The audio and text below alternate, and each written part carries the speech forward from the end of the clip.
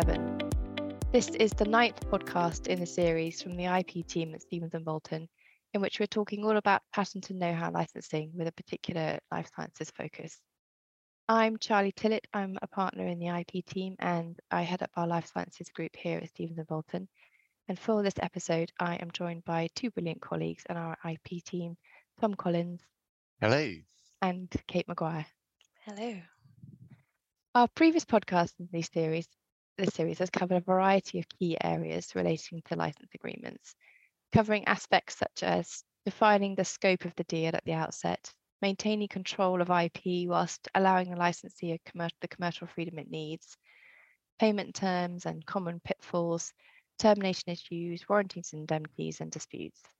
Today we are focusing on a really hot topic, that of the Unified Patent Court and how this impacts licensing.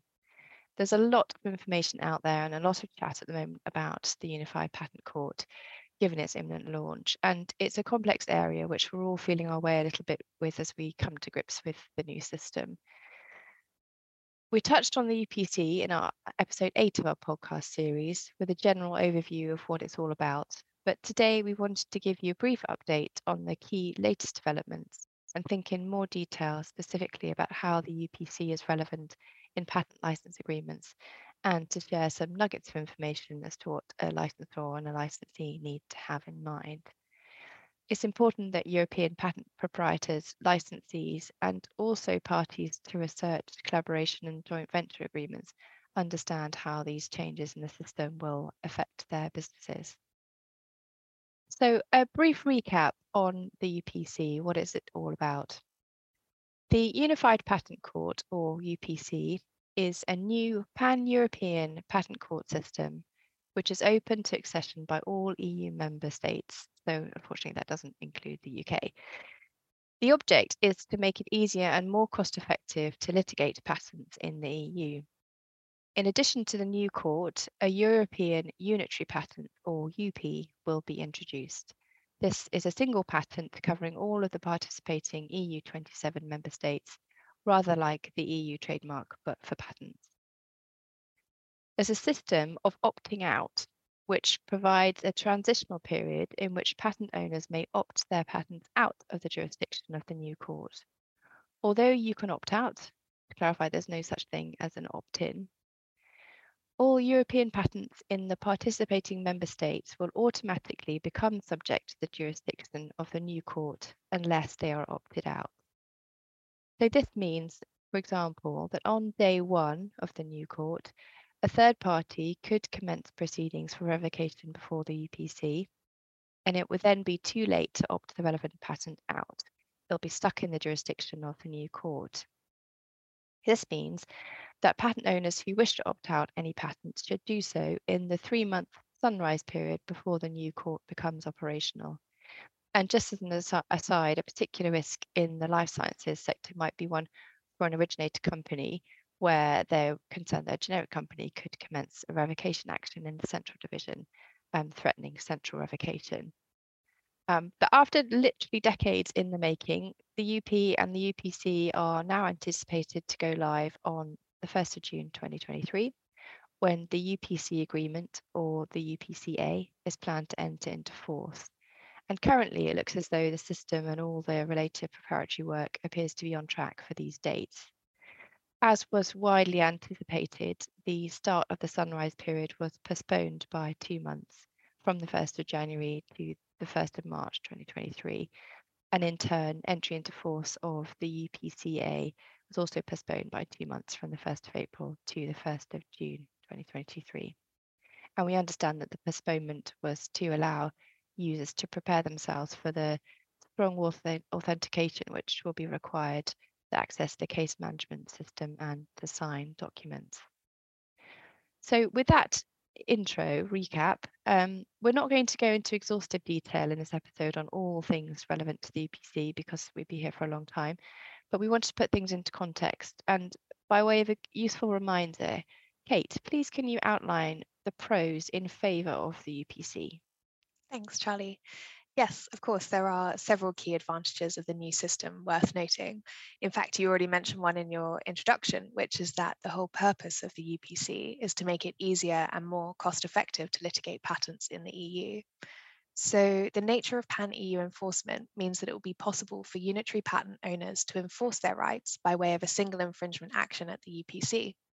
And this single action will, in most cases, be more cost effective than bringing multiple infringement actions across various national courts. And in terms of efficiency, it's currently envisaged that first instance proceedings before the UPC will be concluded within around 12 months, which is quicker than most national courts. Okay, so the idea is we therefore remove the need for lengthy and costly strategic planning and individual battles in the various jurisdictions. Yes, absolutely. And perhaps most importantly, the harmonization of patent law and procedure across the participating member states is a significant advantage of the UPC system. And this is because it will provide clarity for patent owners when it comes to enforcing and defending their rights. In particular, the UPC will offer a range of pan-EU remedies to unitary patent owners, including damages, preliminary and final injunctions, and freezing orders. It's also hoped that there will be more options for enforcement through the Unified Patent Court, for example, by making it easier for patentees to demonstrate infringement of method claims where individual steps of the method have been performed in different member states. Similarly, cross-border activities that wouldn't constitute indirect infringement of a bundle of national patents, for example, exporting from Denmark for use in Sweden, would be considered indirect infringement of a unitary patent because those activities are effectively occurring within the same jurisdiction. And finally, it's worth mentioning that the unitary patents will remove the need for complex and costly national validation procedures because the EPO will effectively act as a one-stop shop, allowing for a simple and convenient validation process with just a single renewal fee payable to the EPO to maintain the UP in future. The centrally administrated UP system also helps patentees to avoid various costs that may otherwise be incurred in dealing with multiple national patent offices, jurisdiction-specific agents, and meeting official translation requirements in each relevant country. Okay, so we're aiming for a more streamlined and hopefully cost-effective option. Thanks, Kate. On the flip side then, there are some issues to be aware of which are not so favourable for the UPC system. Tom, can you explain what these are? Thanks, Charlie. Yes, despite the many advantages of the system that Kate's helpfully outlined, I think some of the main downsides are that there are obviously limits in the geographical scope of the system, and a UP doesn't cover all the countries which are party to the UPC, so it may not cover some of the key jurisdictions for your business. For example, non-EU EP states such as the UK and Turkey, non-participating states such as Spain and Poland, and non-signatory states such as Croatia will fall outside of the geographical scope. And UPs will also not cover any EU country that's not ratified at the time that the request for unitary effect is registered at the EPO. So that's obviously going to be a potential challenge in terms of the overall kind of strategic considerations when you're looking to get coverage and enforcing the patents as well. Right, okay, so although many jurisdictions are covered, it isn't quite the panacea that some were hoping for, and there may still need to be some parallel actions in certain jurisdictions. That's right, yeah. And I think another thing to be aware of is, and perhaps most significantly, is the Central Litigation Forum, which I know you touched upon briefly in your introduction, Charlie. And essentially that means the validity of the patent can be attacked at the EPC centrally. And unlike opposition, this possibility remains for the lifetime of the patent. So it's always going to be a risk that's going to sit there. So the UP is going to be at risk of revocation across multiple countries all in one go. And as well as that, the UPs can only be enforced in the UPC, which may not necessarily be the most cost-effective enforcement mechanism compared to some of the national courts. Obviously, this will depend on the nature of the business and whether you need to enforce the patents in multiple jurisdictions at the same time. I think it's probably worth saying as well that since the UPC has not yet opened its doors, it's also unclear to what extent it is going to be more patentee friendly than the national courts, and time will tell, I think, on many of those issues. Agreed. So there are lots of unknowns about the court and the approach it might take at the moment, which is obviously causing uncertainty for some. And in particular, I think the pharma sector is approaching this with caution. Yeah, that's absolutely right, Charlie. And so in terms of other possible downsides to the system, I mean, in terms of cost effectiveness, it's going to be very circumstantial, but where you're looking to validate in 4 or more EPC contracting states, then it is likely to be cost valuable. But for those that would normally be seeking protection in perhaps 2 or 3 states, then actually the UP isn't necessarily going to be a cheaper or more cost-effective solution for the business. And I guess building on from that, there's a loss of the renewal fee flexibility. So you can't just cherry pick which jurisdictions you want the protection in, and actually a single renewal fee will be payable for all of the participating states. So it's not going to be possible to just simply drop protection in a particular jurisdiction over the lifetime of the patent for particular markets that actually turn out to be less significant for the business. So this might actually result in there being higher costs towards the end of the patent life, and that's obviously something that's going to potentially be costly to the business over time, and it may well actually outweigh the benefit during the kind of the early years of the patent. So that, I guess that probably addresses the cost side of the UP. And other things to bear in mind that have kind of been flagged as possible kind of downsides of the system is that the scope of the claims of the patent is going to be the same in all jurisdictions. Now, obviously there can be some advantages to that in terms of consistency, but actually having the same set of claims across all of the different jurisdictions might actually not be advantageous, because it reduces the flexibility in having a patent that might actually have better claims in certain jurisdictions that might often be the case under the existing system. And I think finally, it's probably worth saying that there's just a lack of certainty as to how the UPC will play out, and the absence of any case law at the moment. So since there haven't been any cases heard at the UPC, it's not known how friendly it's going to be for patent owners, as kind of I mentioned before, and this is going to be established as the case law evolves over time and the system is effectively tested. So I think opting key cases out at the early stage of the court may well be the approach that people want to take for that reason. Yeah, no, thanks, Tom. And there's, of course, a whole host of factors which patent holders will be considering here as to whether to opt out. And it's going to be a big exercise for some in reviewing patent portfolios, and including various considerations about the importance and potential strength or vulnerability of any particular patent, the key jurisdictions that are relevant to that particular patent, the costs involved in the respective systems, giving some thought to the front-loaded nature of the UPC actions, as well as the uncertainties of the new court and procedure. Okay, so now we've set the scene on the new system and the general pros and cons, let's think in more practical terms about how this will impact licensees and licensors to patent and know-how license agreements. Coming first to licensors, and back to you, Tom, what do they need to be thinking about? Yeah, thanks, Charlie. I think firstly, it's worth mentioning that the UP system potentially risks a loss of license flexibility, and that's because the UP has to be licensed as a single right, and it's not possible to split it up between the countries that it covers. So it may well be that this results in a potentially more complicated licensing strategy. But taking a step back, I think as a licensor, it's likely that you're going to want to maintain a level of control over some of the new issues that are arising from the UPC. And probably focusing on a few of those particular issues, I think, as we've discussed, the risk of central revocation could lead to reduction or even loss of royalty payments. And that's going to be a concern to licensors who may prefer to have opted out certain national European patents as opposed to a UP, at least in the short term, as we said, whilst the court established itself and the system's tested. And that's partly because many of the individual national courts are likely to be slower in revoking a national patent than the UPC might. So that would otherwise extend the royalty term. And also the individual national courts might actually reach different decisions. So there's going to be more scope to actually at least maintain patent protection and royalty streams in other national jurisdictions, even when you might lose protection in some of those countries. So I think for those reasons, where control of the patent prosecution is in the hands of the licensee, which perhaps is more likely to be the case where you're looking at an exclusive license, then licensors may want to look at their license agreements to ascertain whether the licensee is actually required to consult with or seek approval on aspects of the prosecution, such as decisions on geographical coverage. So I think that's certainly going to be a consideration. I think following on from that, and probably related as a related point, the licensee's ability to bring action and enforcement action, for example, it is going to be a key issue here. And it's worth reiterating that unless the licensing agreement provides otherwise, the exclusive licensee will be entitled to bring actions before the court under the same circumstances as the patent proprietor, so long as the owner is given prior notice. Now, whilst that isn't necessarily uncommon in terms of other exclusive licenses for national patents, these rights are seen to be potentially more favourable to exclusive licensees than under national laws.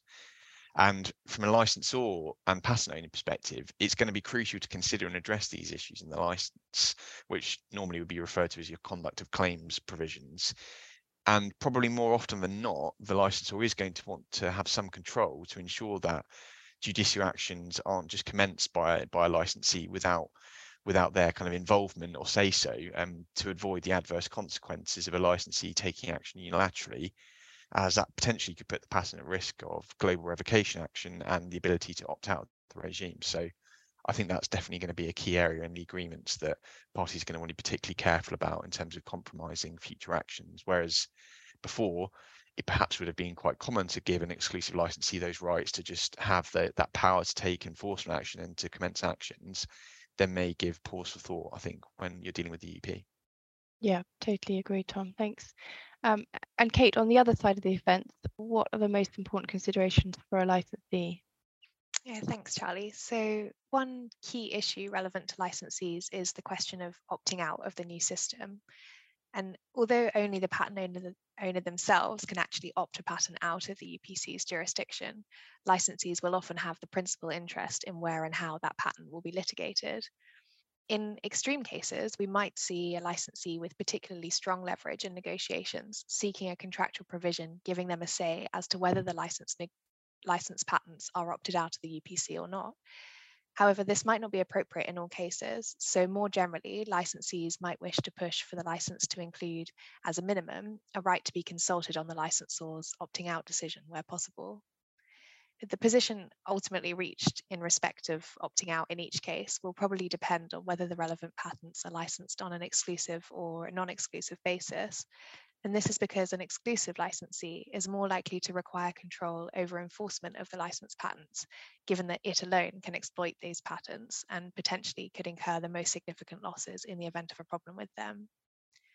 And separately, where licenses relate to patent applications, another consideration for licensees relates to whether unitary patent designation is to be requested upon grant. And just to explain, once a European patent has been granted in the normal way, the option then arises for validation as either a bundle of national rights or as a new unitary patent. And as with opting out, the decision about whether to designate a patent as a bundle of national rights or as a UP will be taken by the patent owner, but naturally this will have a major impact on the licensees. And there are several relevant considerations here. For example, where the licensee operates throughout Europe, it may prefer to have a unitary patent to benefit from protection in many European countries for a limited cost. However, the risk of a global action for revocation against a UP, as Tom talked about previously, is potentially a downside for both parties to the license agreement. So in either case, licensees should be considering how to address this decision-making process at the outset of license agreement negotiations. And then finally, as for the right to commence proceedings, Tom mentioned earlier that an exclusive licensee has the right to take infringement action at the UPC unless the license agreement provides otherwise.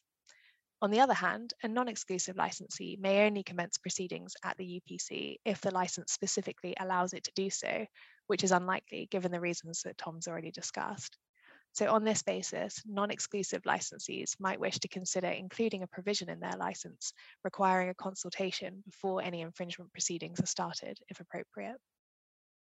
Great. Yeah, thanks very much, Kate, for those points. And just to wrap up, if perhaps we'll just run through some key practical takeaway points from those discussions on the licensor issues.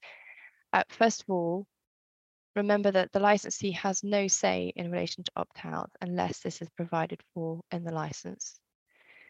Secondly, an exclusive licensee has the right to take infringement action at the UPC unless the license provides otherwise, although a non-exclusive licensee may only take action if the license specifically allows it. Thirdly, an infringement action taken by a licensee may affect the patentee's ability to opt the patent out or to withdraw the opt-out. In a situation where the patent is licensed to different licensees in different UPC participating member states, then action by one licensee may affect the others too, as all the designations must be opted out together. As a result of these points, the patentee and licensee may wish to consider including provisions in the license, and also importantly, revisit existing license agreements, which, especially if they're a bit older, are not likely to have been drafted to provide for these points, so may need to be amended now, in order to, for example, exclude any right of the licensee to take infringement action without the consent of the patentee, allow the licensee some say in the question whether to opt out or withdraw any opt-out. This is most likely to be relevant for exclusive licensees, as we've already discussed, and some element of consultation may be a good option here. Providing for consultation before any infringement proceedings are started, and potentially setting up a forum or some kind of mechanism for discussion of opt-out issues with an agreed procedure for dispute resolution.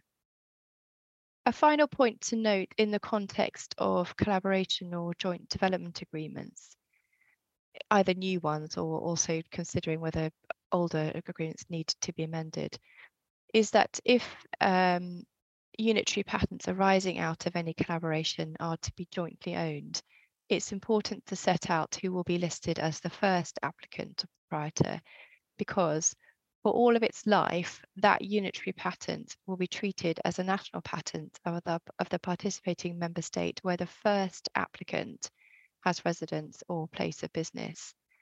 So this is going to have consequences for any transactions involving the unitary patent in the future.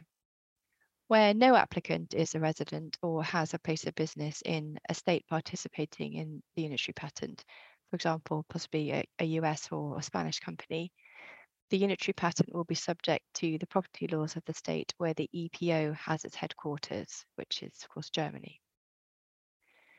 So with those takeaway points, that brings us to the end of this podcast episode. Thank you very much to the team, to Kate and Tom for joining me. And thank you for listening. We've covered quite a few topics in this podcast series, but if you would like to hear our thoughts on a particular point relating to patent and know-how licensing that we haven't covered, please do get in touch. Well, goodbye for now.